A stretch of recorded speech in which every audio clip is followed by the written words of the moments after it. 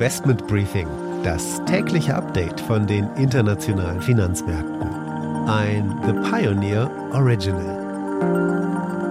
Die Stimmung ist angespannt. Das europäische Konsumentenvertrauen fällt auf ein Rekordtief. Die Bank of Japan interveniert das erste Mal seit 1998 am Devisenmarkt, um den Yen zu stützen. Am grauen Kapitalmarkt werden die Porsche-Aktien schon jetzt mit einem Aufschlag von 17% gehandelt. Es dürfte ein gelungener Börsengang werden nächste Woche.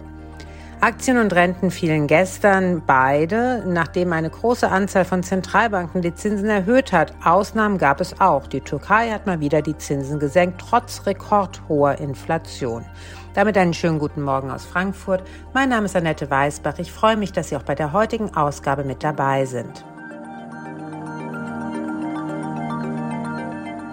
Der Blick auf die heutigen Themen. Wir blicken voraus auf die am Wochenende anstehende Wahl in Italien, das zusammen mit Daniel Lenz, Leiter Strategie Euro-Zinsmärkte bei der DZ Bank.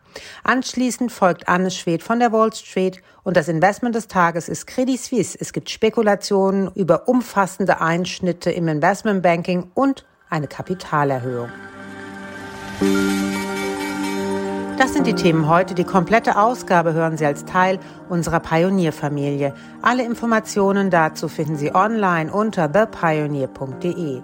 Ich hoffe natürlich, wir hören uns schon bald in aller Ausführlichkeit wieder.